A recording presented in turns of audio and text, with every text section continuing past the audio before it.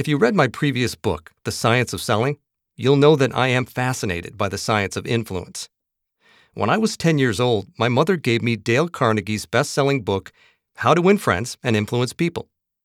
I was amazed at how simple words and phrases could inspire people to respond in predictable ways. It wasn't until many years later that I experienced that in my own career. After graduating with my master's degree, I needed to get a job for what I thought would be just a few months. I naively assumed I would be good at selling and looked in the local classifieds. Remember when the newspaper was where you went to find a job? As I browsed the open positions, one caught my eye. The headline read, "Make $100,000 a year." Right below it were 3 words that made me even more excited. No experience necessary. This was perfect, I reasoned, because I had no experience, and who wouldn't want to make 6 figures right out of school? I called the number listed and scheduled an interview. The next day, I went to the company's office and was interviewed by a sales manager who asked me just 2 questions. The first was, "Do you have reliable transportation?" My confidence grew as I answered that, yes, I'd driven there in my own car. He nodded and then asked, "Do you like people?" "Yes," I exclaimed. The sales manager smiled and said, "Great, you can start tomorrow." And with that, I was ushered into the profession of sales. What happened next surprised me. As I began selling, I became captivated by it. What I had thought would be a short-term job turned into my life's work. What I had gotten a glimpse of as a 10-year-old when I read How to Win Friends and Influence People, I now saw out in the field every day. Salespeople are professional influencers. They inspire someone to take what they say seriously and be willing to act on it. As I became more and more fascinated by the process of selling, I sought out training on how to do it better.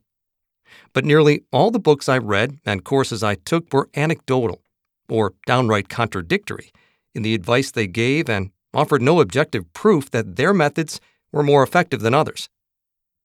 Dismayed at the lack of evidence, I decided to investigate.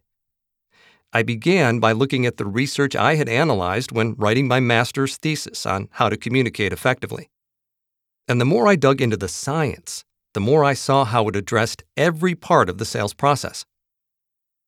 Now, when I say science, a term that is haphazardly thrown around in the profession of selling, I mean objective, verifiable research.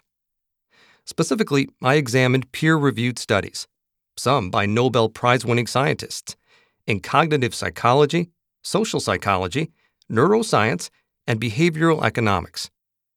These fields explain how our brains make choices and the factors that influence what we decide to do or buy. Best of all, as I began applying what I was learning, my sales increased. Armed with the science, I no longer needed to guess the best approach or rely on the opinions of others. I discovered that success was not due to having some indescribable quality or the gift of gab.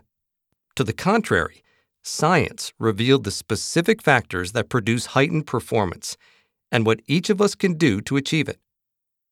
The key is to guide potential clients through their buying process and into the decision to purchase. In fact, this is the premise of science-based selling. The closer your way of selling is aligned with how the brain creates preferences and forms choices, the more successful you will be. The opposite is also true.